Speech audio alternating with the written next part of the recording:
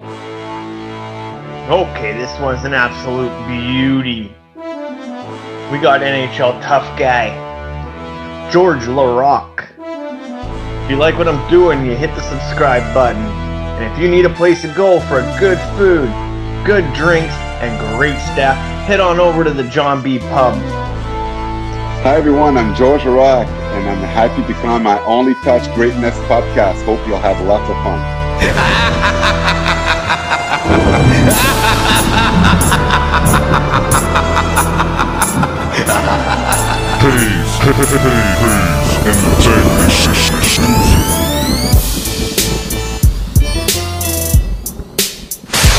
Ryan Hayes. I Only Touch Greatness podcast.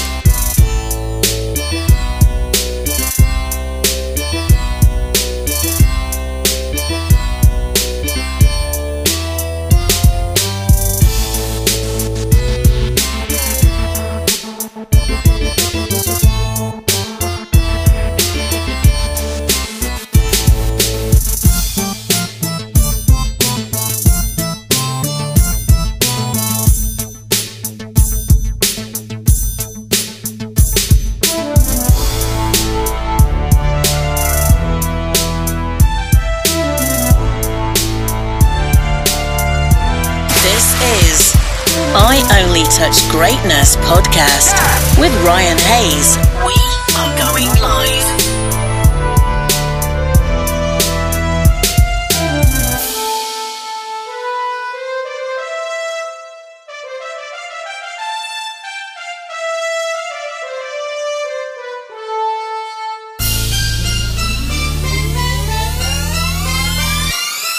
Hey, George. How you doing, man? Good, how are you? Awesome. You're a big Canucks fan, I see. Oh, yeah. Season ticket holder. Nice. Nice. Yeah, thanks for taking the time to come on and do this with me. Oh, you're welcome, brother. You're welcome. Appreciate that. How's the weather back east? It's not bad. You guys got snow yet? No, not yet. Not yet. But But at least we don't need an umbrella like you every day. Oh, I know. That's for sure. It was raining this morning, like pouring, and now it's sunny. Yeah. So, okay, I'm Ryan, by the way. So it's nice to meet you. And Oh, you're a Seahawks fan. oh yeah, I saw your tweets. Yeah. I saw your tweets Yeah. last night. Hey, how funny was it? The tweet just before, as soon as we blocked them 4-1, I say, "Watch Wilson go to work," and we won it. It was a miracle, man. Oh yeah, and Metcalf is awesome. Do you play fantasy sports? No, I don't. Okay. So you're obviously a Seahawks fan. Yeah, big time. I've been there, and you right beside. So Yeah. how long? It's 2 you hours. drive there or you fly? We usually drive there. It's 2 hour drive. Oh wow! Yeah. How many games you been to? There's like three of us that kind of split 2 tickets every year. So I go to a couple every year. That's awesome. So yeah, big fan of the Seahawks, and of course Russell Wilson, and then Metcalf's my favorite. Yeah. But yeah, no. What a steal he was in the draft, huh? Oh, for sure. And during the draft, I was watching it live here, and I was screaming at my TV like, "Pick Metcalf!" And it kept moving down. Oh, really? It kept moving down, and I wanted Metcalf so bad. And then, sure enough, they grabbed him, and it was awesome. Yeah, good. It kind of like Chase Claypool did the other day too. He had a hell of a game. Yeah, that too. That's incredible too. What he's doing. Yeah, good for Canadian sport. Good. That's a good Canadian kid there, and he lives He lives about half hour away from here, so that's good. Oh, nice. Yeah. Okay, so you're born in Montreal. Yeah. Correct. What challenges did you come across to get into where you are, or how did you come across as you got to the NHL? Racism. As a kid, when your parents are born in Haiti and then they move to Montreal, and they don't know anything about winter, first of all, and they don't know anything about the sport. They don't know what hockey is, NHL is. But because I was born in Montreal, every kid, the first thing you have to do when you're born in Montreal, you have to learn how to skate. Because if you don't, then you're considered weird, right? Yeah. And you all want to play in the NHL. So I wanted to play hockey, but the thing is that at that time, we're talking about I'm 43 now, so many years ago, there was no colored guy that played hockey. So when I said that as a kid I was going to play in the NHL, I could just imagine all the racial slur I had to endure to make it there. And the thing is, my parents didn't like winter. They didn't know anything about hockey. And when they saw that, they saw the racing I was going through, they were like, um, you know what? We don't want you to play hockey. What is this? They were like, for a kid, it's not a good environment to be on. So they didn't want me to play, but I told them, I said, no, I'm gonna make it to the NHL despite all the racism that I have to endure. I don't care. And watch me. Like I was saying that to my parents. I was 7, 8, 9, 10 years old. My entire youth, when I played, that's what I was saying. And when I made it, my dad said it. Our son taught us a lesson, because lessons of resiliency, because he did it alone. Because I was living this alone, and lots of obstacles that kids should never have to go through. And and that's already a huge obstacle to try to make it to the NHL, but with all the obstacles that I've been through, it's a testament and a proof that anytime you have a goal in life, nothing is impossible if you believe in yourself and you do all the sacrifice to attain to achieve it. That's exactly true. You put all in, you put in that hard work, and don't let anyone tell you no. Then you keep moving and moving and moving and getting it done. Yeah. So 31st overall pick in the 95 draft, obviously by the Oilers. What were your feelings that day? Well, it's crazy because, at the draft, I remember when I was there, and I knew I was going to get drafted. It's just that, all those years of all the sacrifice that I've made, all the racial slur that I endured when I was a kid, it was like payoff time. I was going to find out what team I was going to have a career with. And I know being drafted in a way is easy. Making the team is much harder. But to me, it was part of the stepping stone. I knew I was going to have a career. So once I get drafted by that team, I would know who I would go to. And what was awesome is that draft was in Edmonton. And every pick that got picked by Edmonton, the crowd was getting a standing ovation, right?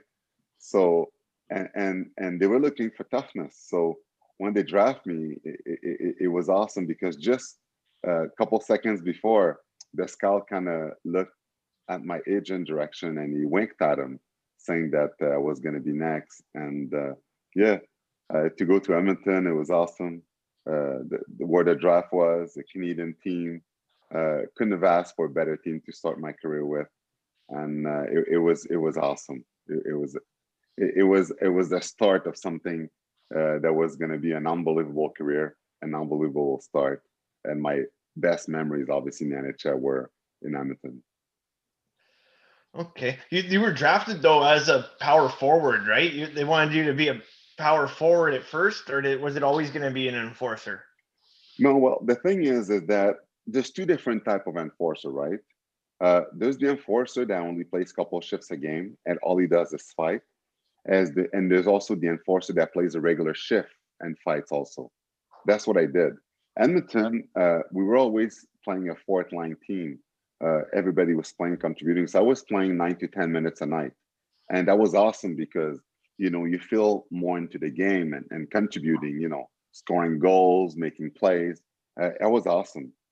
And Edmonton made me work really hard, so I wasn't just a one-dimensional player, because a lot of tough guys that were one-dimensional player, they didn't play after Christmas or come playoff times, because we knew after Christmas and playoff time there was no fighting, so there was no role for them. But because I've always worked so hard to be more than one-dimensional player, in the playoff time, the physical part was the most important. And because I worked so hard to be a physical force, that I got to play every team that I play in the playoff with, I got to play in a playoff, because I showed the team that I could be a force even when there was no fighting. And to me, that was a big accomplishment, because I know a lot of my brothers that did the job never got to taste playoff hockey because of no fighting, or because they weren't like fast enough to be physical, to be a factor in games. And the fact that I scored in playoff and I made it twice to Stanley Cup final, and got to taste it without winning it, it was awesome, because, fighting is such a tough part. It's the toughest job in professional sport.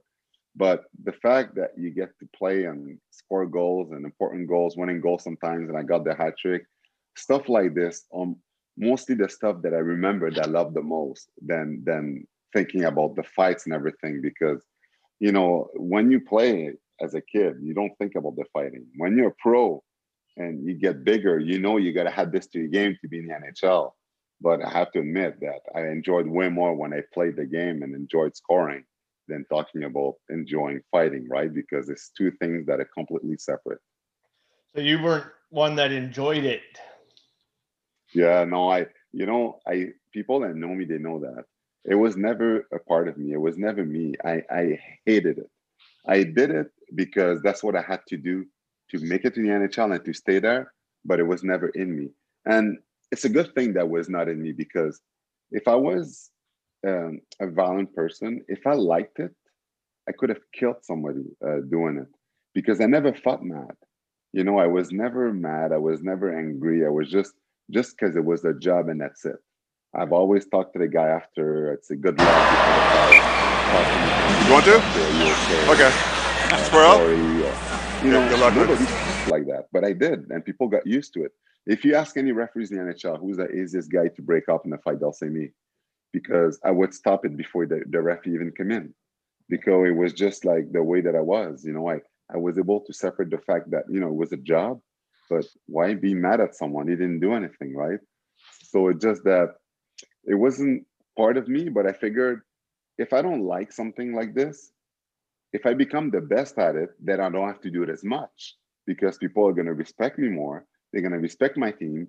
So I don't have to go out there policing, because people will be like, you know what? At that time, there were 30 teams in the NHL. I'll run around against all the other team Laraque is not in, but I'll leave his team alone so I don't have to answer to him. So I figured that the better you are, the less you have to do it. But if you have a tough guy that fights, and back in the days, there's some guys that fight 30, 40 times a year. Well, there's a problem. If you fight 40 times a year, that means you're not scaring anyone. So people are not afraid to taking liberty on your team. So I know there's some fans that say, oh, our fighter fights so much. That's because nobody's afraid of him. So that's not good, So that's why I try to be the best at it. So I didn't have to do it as much. You won an award by the Hockey News 2003 for Best Fighter, and then also 2008, the #1 fighter by Sports Illustrated. Do you remember these kind of things? Well, yeah, but the thing is, in hockey, it's not like in boxing or wrestling where they give you a belt, right? People, like, whether they said I was, or to me, to be honest with you, I never cared about that. I never talked about it. It was part of because I didn't like it. I never took pride of it. I never ever talked to people and say, "Oh, I was known as the toughest guy in the league," because what does that do? It doesn't do anything. There's no belt. You don't get more money for it. It doesn't.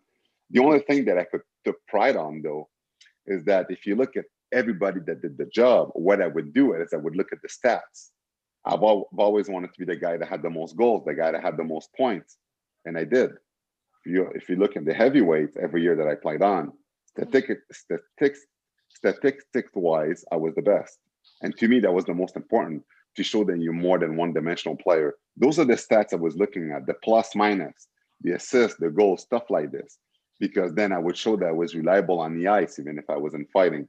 And to me, that was the most important thing. When in terms of being the toughest of all, that was for people that loved fighting. But to me, I never took pride of it, because, I know it was part of the game, an important part of it. But whether you were known as the toughest or not, it didn't matter. The fact that you still had to do it, and nobody give you a belt for it. Do you have a favorite sports movie? 42 by far, the Jackie Robinson movie. Yeah, because when I was a kid and I was enjoying all the racism, and my parents weren't supporting me because they didn't want me to play, it was hard, because, it was when you're a kid and people throwing racial slur at you, and you have to endure that, and you're alone. It's tough, especially when your parents are not supporting. So what happened is, when I was a kid, my sister had a collection of books of people accomplished amazing thing in a society. And there was Joan Arc, Benjamin Franklin, Rocket Richard, and there was one of Jack Robinson, an example of courage. The title was it. It was a kid's autobiography of him with pictures on it. And when I read it, even though it wasn't baseball, he became my role model because when I read his story, I read how he used the racial slur as a motivation to make it to Major League Baseball. Other than getting mad, he used this field into a sport to try it even harder to prove people wrong. So when I read his book, it changed my life because when people, by that time, and I was 10 years old when I read it, now every time I got called a racial slur, I was like, okay, I got to do like Jackie. I used it as a motivation to work harder in my sport to prove people wrong. That was the best way to fight back. So Jackie's, and you know, when sometimes people talk about reading a kid's book has no meaning, for me, it changed my life. It's one of the reasons I made it to the NHL. So, of course, just like Jackie, I wanted to write my own autobiography, the story of the unlikeliest tough guy, to inspire other minorities that want to achieve their dream. But, you know, when the movie 42 came out, I had to go see it because as a kid, that book changed my life. And, you know, that movie to me brings so much emotion because everything that I've lived through, you know, everything that you see that Jackie lived through, I went through it as a hockey player. Not as bad as getting death threat like he was, because he was in a time where things was even crazier when you were separating white and black. Yeah. But still, I got called the N-word so much when I was a kid that if you watch me play in the rink, you think it was my name. Oh, this is how bad that it was. So that's why, like, for me, that movie, because it means so, and there's tons of, I'm a huge movie buff and I love all the true movie autobiography out there. But the 42 one, because of my story and everything that I've been through, is the one to me that speaks the most. So would you say you're also your favorite athlete? Because I got that question coming up. Well, my favorite, well, again, he's not my favorite athlete because it's in baseball. Yeah. And I don't mean any disrespect to baseball people, but I don't think that people that play baseball are the best athletes. Because for a long time, I never considered baseball a sport because I didn't think that it was. Now guys are more in shape, but back then when we watched baseball, you look at all those overweight guys that were batting. Yeah, Babe Ruth, like you know, he was so out of shape, and you know, guys were getting runners to run for them because they couldn't even run the base when they were doing a home run, right? Yeah, like what kind of sport is that? You know, so. Vernon Wells, when he did his perfect game, he wrote a book and he said he was drunk when he did it.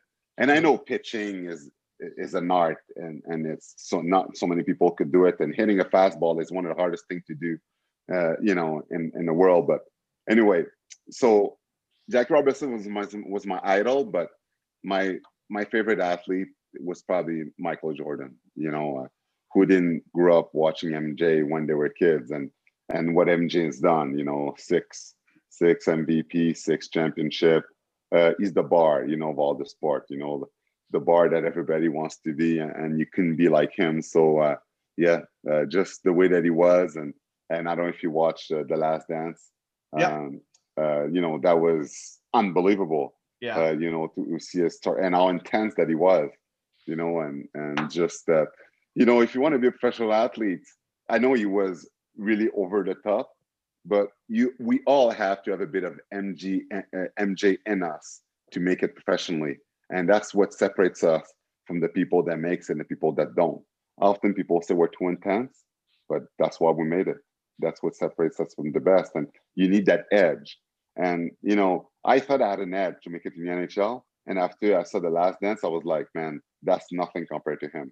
No surprise seeing the way that he was, that he's the best ever to ever played basketball and one of the best sporting icon to ever live. Oh yeah, definitely up there with Gretzky. Yeah. You scored a hat trick versus LA. How many hat tricks did you have? I had one in junior hockey, but you know, in the NHL, you know, when I started playing the NHL, the only time that I would score a hat trick is with when I play PlayStation and I used George Laraque in the PlayStation. And that was the only time, but I never thought I was going to hat trick in the NHL. So I'll never forget February 21st, 2000. We're in Edmonton. We're playing LA. I got into a fight that game. I got 2 goals. There's a minute left. And the crowd started chanting my name to go out there so I could get the hat trick because they pulled Stéphane Fiset, they pulled the goalie out.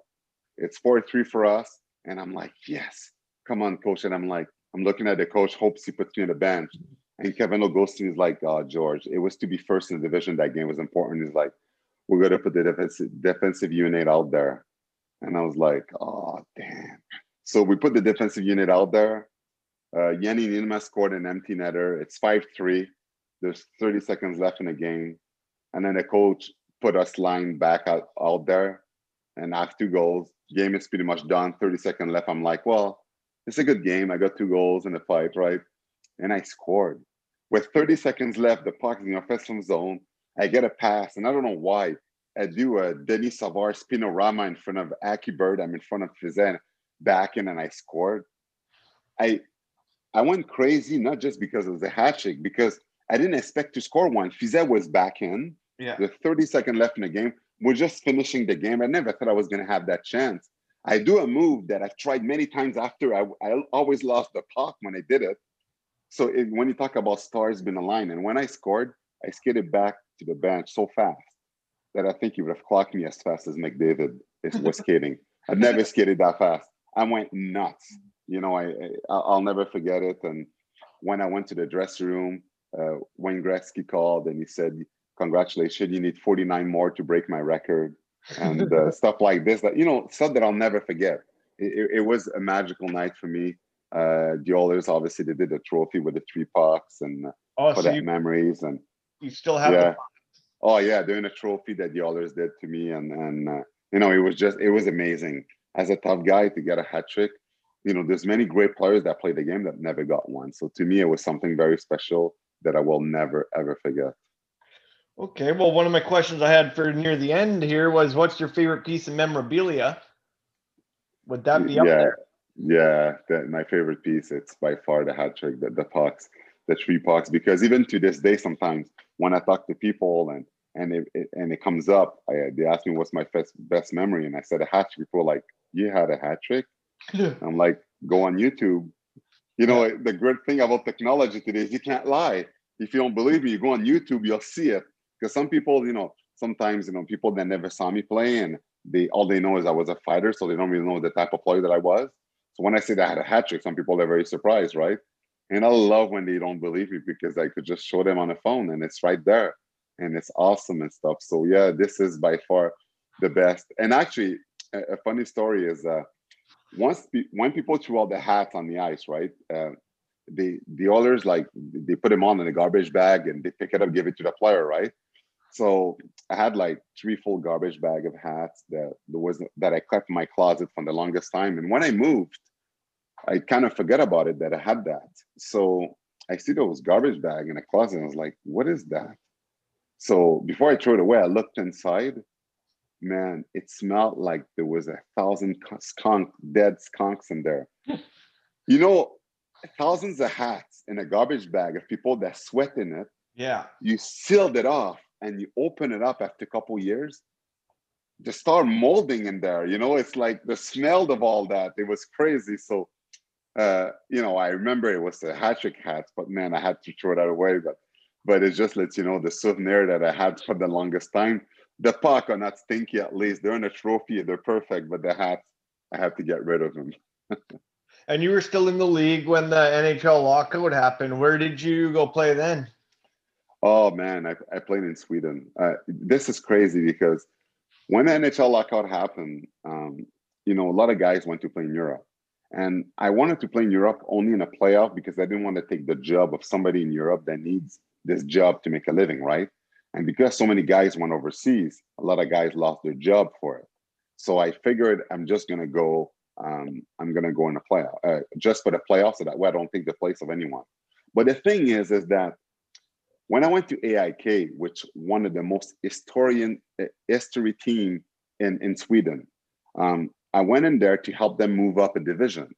So when I signed with them to go in a playoff, it was crazy because I was getting ripped in a paper in Sweden because people were like, they were criticizing that team. They're like, why are they getting a tough guy to help them move up division? That guy is a goon. It's a disgrace. It's a disgrace that they got this player. I was getting ripped. And actually, guys on my team, because I can understand Swedish, they told me about it. They would tell me about it, how they thought it was the worst thing to do. And I was like, man, this is insane. Like, I just got in and that's what they're saying. But like, the thing is, there's no fighting in Sweden. And since there's no fighting, my game was totally different because I didn't have to think about fighting. All I had to think about is playing. I was playing 20 minutes a night. The coach would tap me on the back to say, George, come on, George, we need you to score. We need, like, they were tapping me to go score. I scored a goal every game that I was there. Oh. We won the playoff and we moved up a division and I got named the MVP. That was my best year of hockey I've ever had professionally. That's when the first time I felt like a hockey player, a human being, and that people were counting on me to score when the NHL is completely different. It was unbelievable. It was so unreal that the media, after it was done, they apologized. They said I was one of the best signing a Sweden team ever done. And they brought me back to celebrate the 125th anniversary of that team, AIK. A couple of years later, I went back there and people were chanting stuff for me in a stand. It was unreal. I'll never forget about it, about my time in Sweden with AIK. And and then I went back to the NHL after that. But man, that's another souvenir also that I'll never forget. I hear a lot of that, actually, that it's really nice to go try playing over there once in a while. If you can't make it here, go play over there because the fans are really great over there. They're on their feet. It's crazy. Yeah. Like, fans are on their feet the whole game. You got a guy that is having all those songs kind of like in soccer, but they do it in hockey. And the energy that the fans are. I remember there was the supporter of my team, the Black Army, they were called. They would take a bus and go everywhere on the road where we went. And they would chant the entire game while we were playing. They were chanting louder than even the home crowd. Like, they take so much pride in their supporters, kind of like the soccer hooligans. We see it all the time, but they did that in hockey. And it was the culture of hockey in Sweden is unbelievable. And I got to learn a lot about it. And I love my time there. It was actually, playing the NHL was special, but playing in Sweden to me was special too. 2006, you signed in Phoenix. You scored your first goal as a Coyote against Edmonton. What was that feeling? Because you wanted to stay. I remember you wanted to stay in Edmonton. Yeah. The thing is that when you play for a team for so long, they never had to worry about the fact that they never saw what it was like not to have a tough guy because nobody took liberty against the team. So I remember when I wanted to stay and then the team thought that, well, maybe we don't need a tough guy anymore. They kind of regretted it pretty fast because now like guys started getting run over and people were taking liberties on the team, but I wasn't there anymore.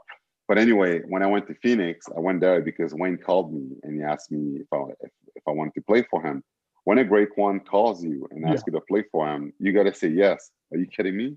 Wayne calls me to play for him. So he was the coach there. So of course I was going to say yes. I went to Phoenix, but Edmonton, always a special place to my heart. So every time I played them, I remember that Zach Stortini was a tough guy that was there. And I knew I could hurt him bad, but I never wanted to do that to Edmonton. I've always wished them well. And I never wanted anyone to look bad when I played them because they gave me my first chance when I was drafted in '95. And I figured the least that I could do is leave one team alone. Don't be too physical against them because you love them. And but not the other teams though. Yeah. 2007, 2008 now. You got traded to the Penguins. How pumped were you to go play with Crosby? Well, I did that actually in the deadline in Phoenix. Our team wasn't going anywhere, and I didn't like the country club atmosphere on the team, and I wanted to be traded. And because I had a no move clause, I got to pick one I wanted to be. So the final two teams that I got to pick from were from Calgary. There was the Flames and the Penguins. The things with the Flames is that, as enticing as it was to go there, when you play in Edmonton, there's an unwritten rule that you don't go play for the Flames if you play in Edmonton because of Battle of Alberta. Yeah. I can't believe that now how soft the league has become when Lucic got traded for James Neal, because back then you'd never trade the top guy to the enemy team, right? So even their goalies, I think they did it with their goalies as well. Yeah, that was weird. But I was like, again, I can go to the rival Calgary. I love Edmonton too much. I went to Pittsburgh to play with the two best centers in the NHL back then. Now, obviously, today it's Crosby. It's a Draisaitl and McDavid. But back then it was Crosby and Malkin. So I got to play with them, and it was, again, unbelievable to play with such amazing players. We made it to the Stanley Cup final. We lost in 6. And what was crazy about that is, Crosby and Malkin were young. And when my contract was up after we lost to the Stanley Cup final against Detroit in 6, again, I was becoming a free agent. And I knew I was going to have a lot of team to pick from again. And, and because of cap, the Penguins with Crosby, Malkin, Stahl, and Fleury, they were very limited. So the GM wanted me to stay, but he can only give me limited amount of money to stay in Pittsburgh. But when you're a tough guy, you never know how long your career is going to be. So you have to take the most as you can, because one punch and my career could be done, right? So Crosby said one thing to me. He's like, George, I swear to you, if you stay with us, within 3 years, we're going to win the Stanley Cup. So I'm like, yeah, maybe. And you don't think about that stuff. I just want to maximize what I can, right? So anyway, I signed in Montreal. What happened the year after? The Penguins win the cup. Win the cup. His promise came true. And if there's one guy that always honored his word, it was him. And and then he won 3 cups. That's amazing that he was, and so intelligent and unbelievable leader, student of the game, always on the ice, always wanted to be the best. And it was incredible the year and a half that I played with him and Malkin in Pittsburgh. What was it like getting to sign back in Montreal, hometown? Well, I signed back there because of my mom. My mom, I knew that it wasn't the best idea when you're French Canadian to play Montreal. It's not the same thing. You have more pressure, and I knew that because of the way that I am as a person. I always say what I think. I'm extravagant, kind of like Jeremy Roenick. Really good friends when in Phoenix, and Montreal don't like guys that talk too much, that are extroverted, right? Kind of like PK was, and. Yeah. I knew that if I was there, it was not going to work. So anyway, I did it because my mom and my friend that wanted to get to see me play live was going to be there. And, things didn't work out for 2 things. First of all, when you don't play a game and you say, and the media ask you how you feel, right? Most of the time, a player is going to be, well, I respect Cole's decision. I'm going to work hard in the corner, and hopefully I go back in. Guys don't think like that. We're athletes. If it's the way we thought, we would be losers. We'd never make it to the NHL. So when the media asked me, how did you feel when you didn't play? I was like, I wish I never signed here. But if you say something like that in Montreal, it's front page. So I would say stuff like the way that I think. And media was like, what? Did he really say that? So I was always in the front line, always front page in the media, like controversy over controversy. And at the same time, I got 2 herniated discs. So I was always hurt. So it was not good. And I was taking cortisone pills and stuff and cortisone shot to be able to play because I was hurt all the time. So eventually I got released February 21st, 2010, which for my health is the best thing that could have happened, because fighting, flying, and all that stuff with 2 herniated discs, I could have been paralyzed. It was very dangerous for my health.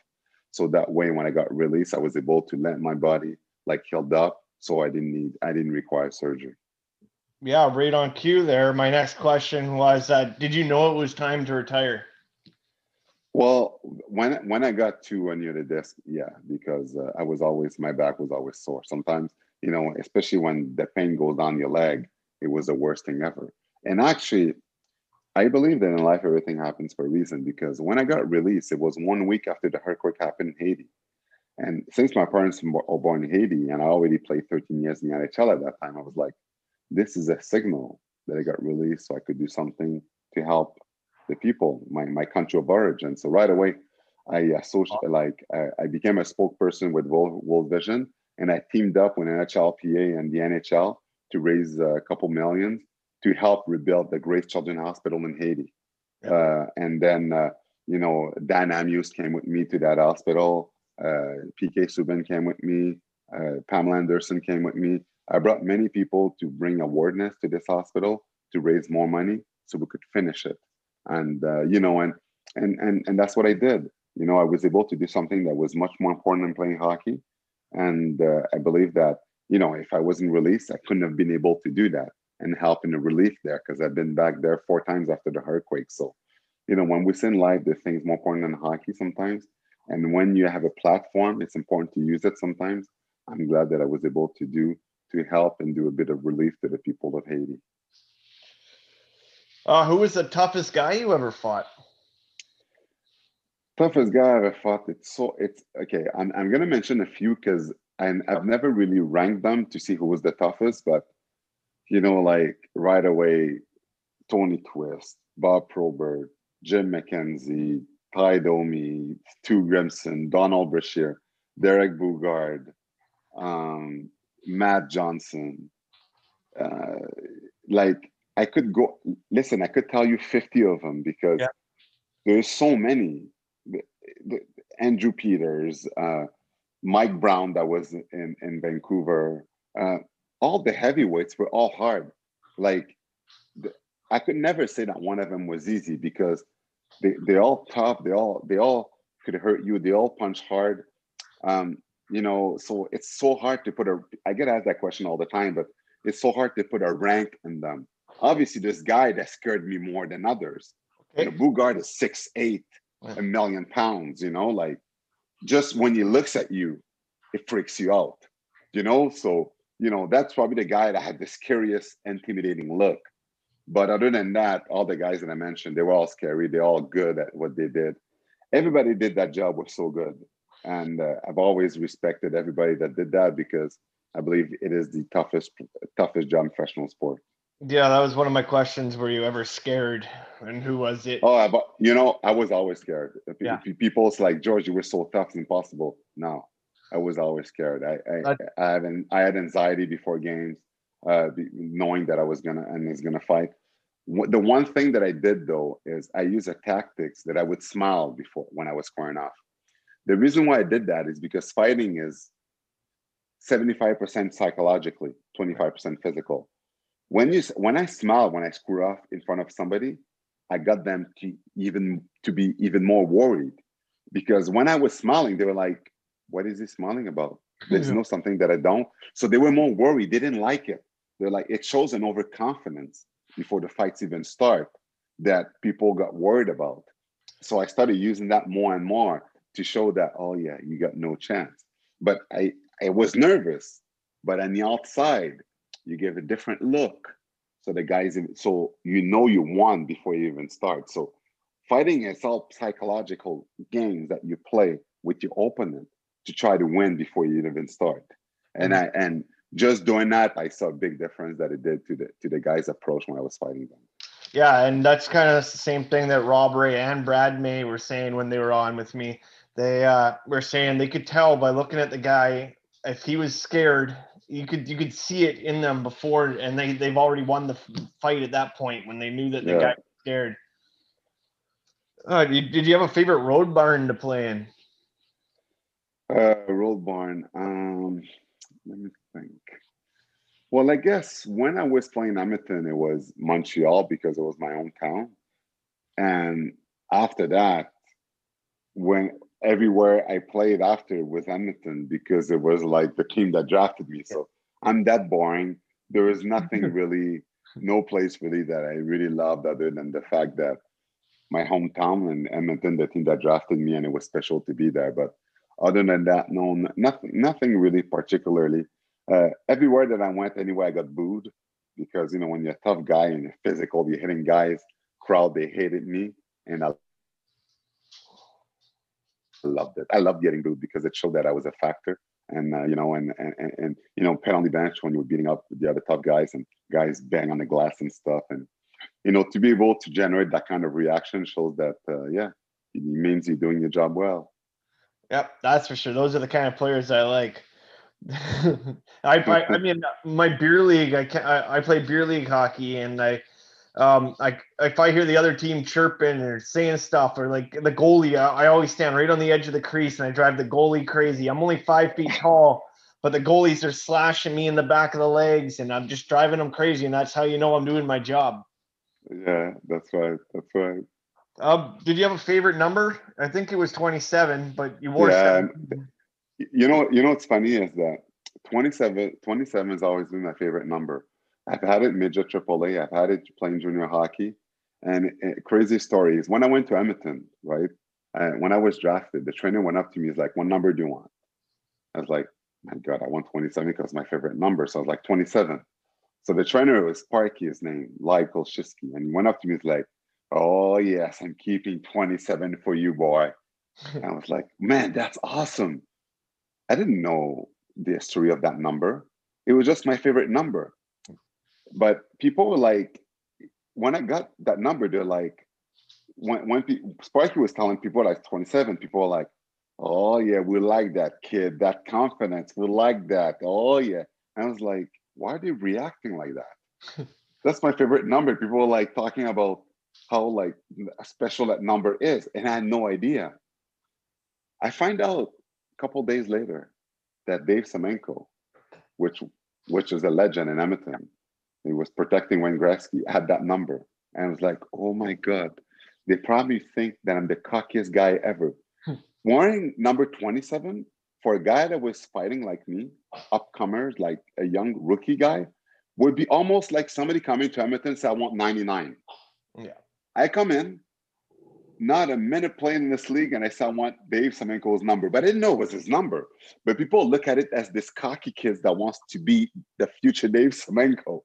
Yeah. So could you just imagine the pressure I put on myself when the fans, everybody got to find out I took number 27, but I didn't know about the history of it. So, you know, I'm glad that I did good. And actually, a special moment was, there's 2 special moments with Dave Semenko that I had before he passed away. The first one is when they did the retirement night in Rexall.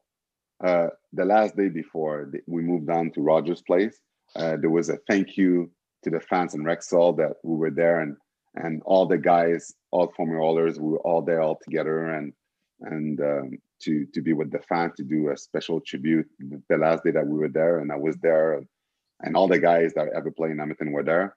And I got to talk to the fans on the mic. There's a few most popular players got to talk to the fans.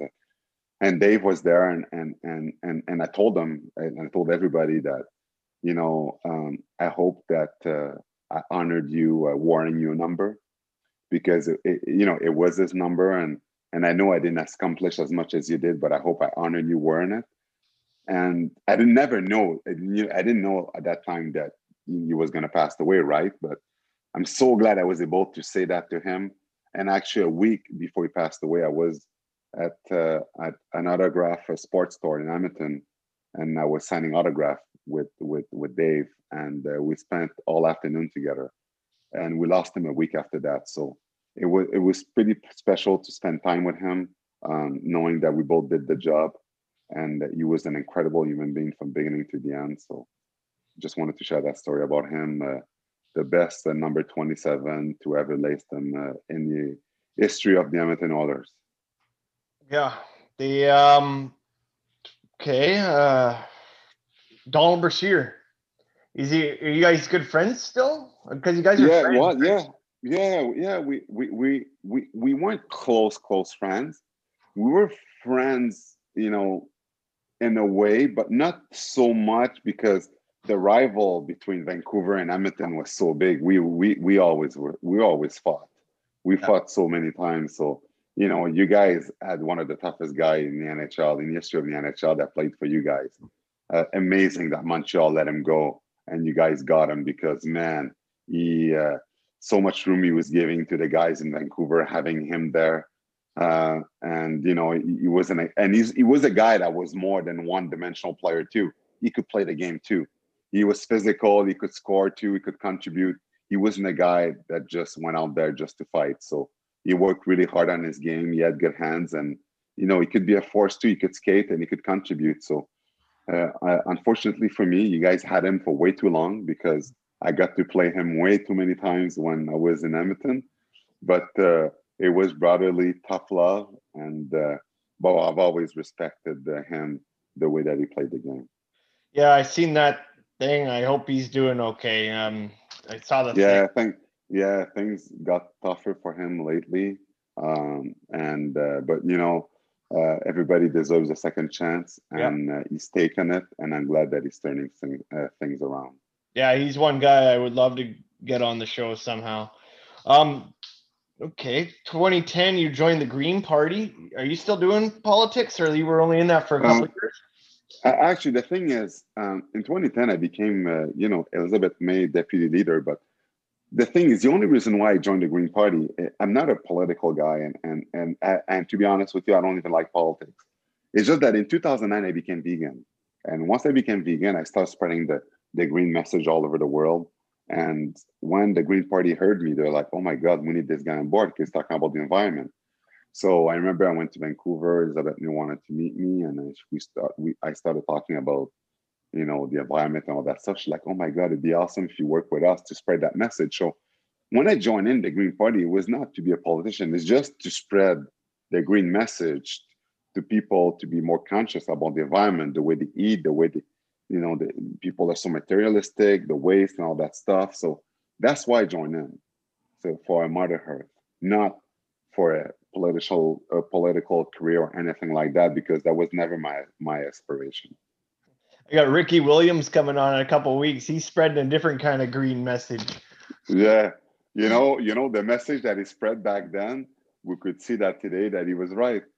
Because this is where the world is going. CBD oil to cure a natural medicine for many athletes. So he was just ahead of his time when he was doing it. So, but I'm not sure if he was doing it so much for injuries as for the buzz. But you're gonna have to ask. You're gonna have to ask him. Yeah, that'll be a good one. You remember Off the Record sparring with GSP? What was it like hanging out with GSP? Well, he's a very good friend of mine. Oh, he is. He doesn't live too far from me, and actually, we have so much respect for one another because I got to know him way before he was world champ. When nobody knew who he was, I've always supporting him before he was a world champ. I gave him jersey, gave him tickets when he came to Edmonton, trained Edmonton in the beginning when he was not known. And when he became a world champ, when you're friend with somebody before they become a celebrity, it's completely different, right? Because you see the facets of him. Like you get to know him as a person before. So I was always there. So when we did this fight for fun, it's because the UFC was doing its first fighting card in Montreal, and they wanted to throw some publicity to try to make it much bigger. So they've asked me if I would do an exhibition match with him because, everywhere Georges St-Pierre went in the world, he couldn't go anywhere. People would stop him everywhere, but not in Montreal. In Montreal, it's not like that. You could do whatever you wanted. And he was more popular outside of Montreal than Montreal. So I think they figured if he beats a hockey player, especially a Canadian player, now people is going to be, oh my God, he's really the best in the world, because hockey is so big in Canada and in Montreal that Georges St-Pierre had to play with me like this on the mat for people to realize how really good that he was. Not that you see him in cards doing unbelievable things, but if he had his way with Georges Laraque, then he's just the best. So anyway, we did, and I don't know if you remember a couple of years ago when Zdeno Chara grabbed McCabe with a kind of like a towel, and he swinging in the air like that. Yeah, that's pretty much what Georges St-Pierre did to me. If he wanted to, he could have made me suck my thumb. He could have made me change my diaper, did whatever he wanted it. He's the best at it. He was the best. So he was incredible, and that's why he's the best at what he does. But at the same time, he did say that if we did the same thing on the ice, he wouldn't stand a chance, which we didn't even do because we didn't want to hurt each other. But still, there's a reason why he's one of the best to who ever fought in the UFC. And you also have done Battle of the Blades season 2. I believe that was Theo Fleury's year as well. Yeah. Theo Fleury was doing it with Jimmy Saleh, and it was an awesome experience. And you know what's crazy with Battle of the Blades? I did it for a challenge, but after I was done, I did about 75 shows in figure skating. I started doing a movement against intimidation towards board. I was practicing figure skating. A lot of guys were getting intimidated. So after Battle of the Blades was done, a club asked me if I would do a show at the club because in March, April, there's always the year-end shows. So I was like, sure. And they asked me, how much do you charge? And I was like, keep the money for the pros. I'll do it for free. So when I started doing it, all the clubs find out about it. So they all invited me. So I have about 50 choreographies in my head. I would learn to do different numbers for so many different kids that I was doing a show with. So because I did so many, I started doing a campaign against intimidation, and it was all known across Canada. And I was doing I got so good at it because I did so much of it, so much practice. I was always on the ice. And that was my contribution to help young boys that did figure skater, but that wanted to figure skates, but were afraid that we'd get intimidated, they didn't play hockey, right? And my message, every time I went to rink and I talked to people in the mics, and I would say, and it's actually true, that figure skating is harder physically and mentally than hockey. It is harder.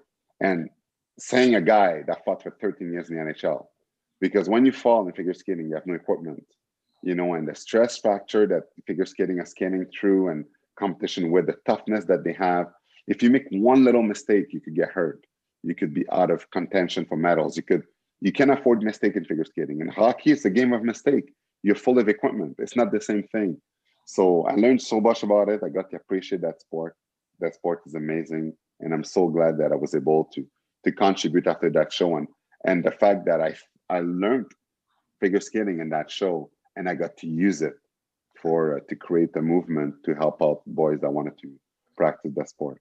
I had Jamie Saleh and Theo Fleury on, so we've talked about it a few times on my shows. Yeah. Okay. Oh, of course, 2011, you were in the movie Goon. Yeah. Yeah. You know the funny thing about the movie Goon? A funny story about it. First of all, just let you know, Liev Schreiber, we became friends, and it was incredible because he said that you would look at my fights on YouTube and Bob Probert's fight to learn how to be in character to do this. It was incredible. And he worked really hard on his skating because he wanted to do all the fighting scene, everything himself.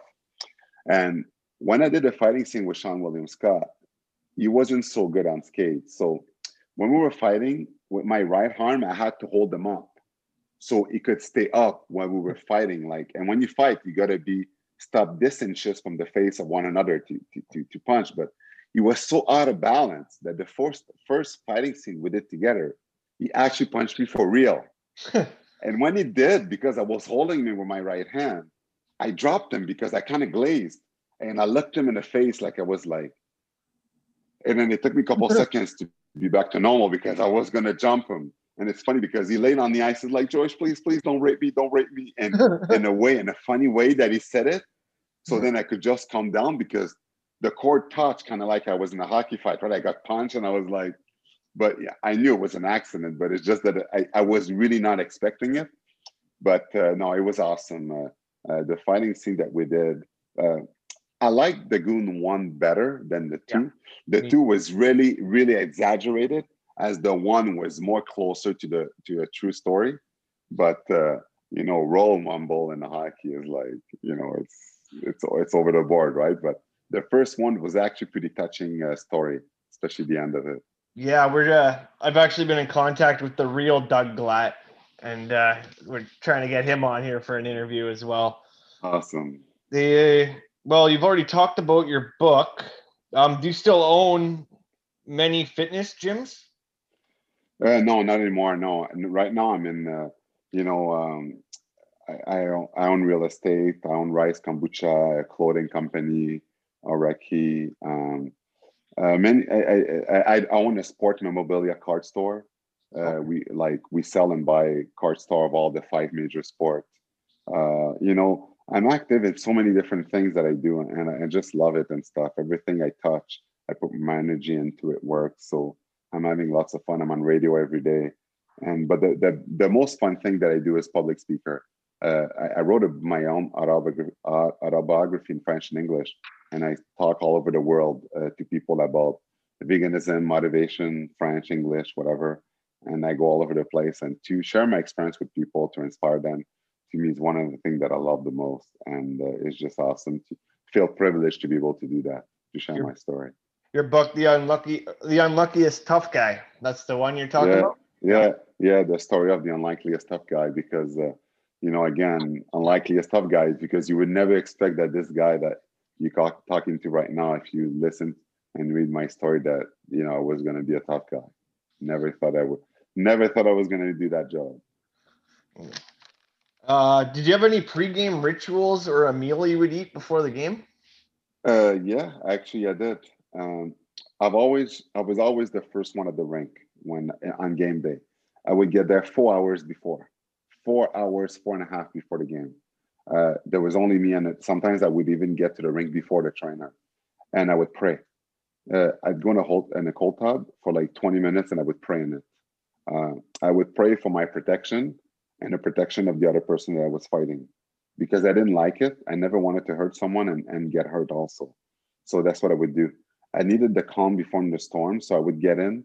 I needed quiet time, no players, no one around me, and I didn't want to make it weird to pray when guys in the dressing room making their stick looking at me weirdly.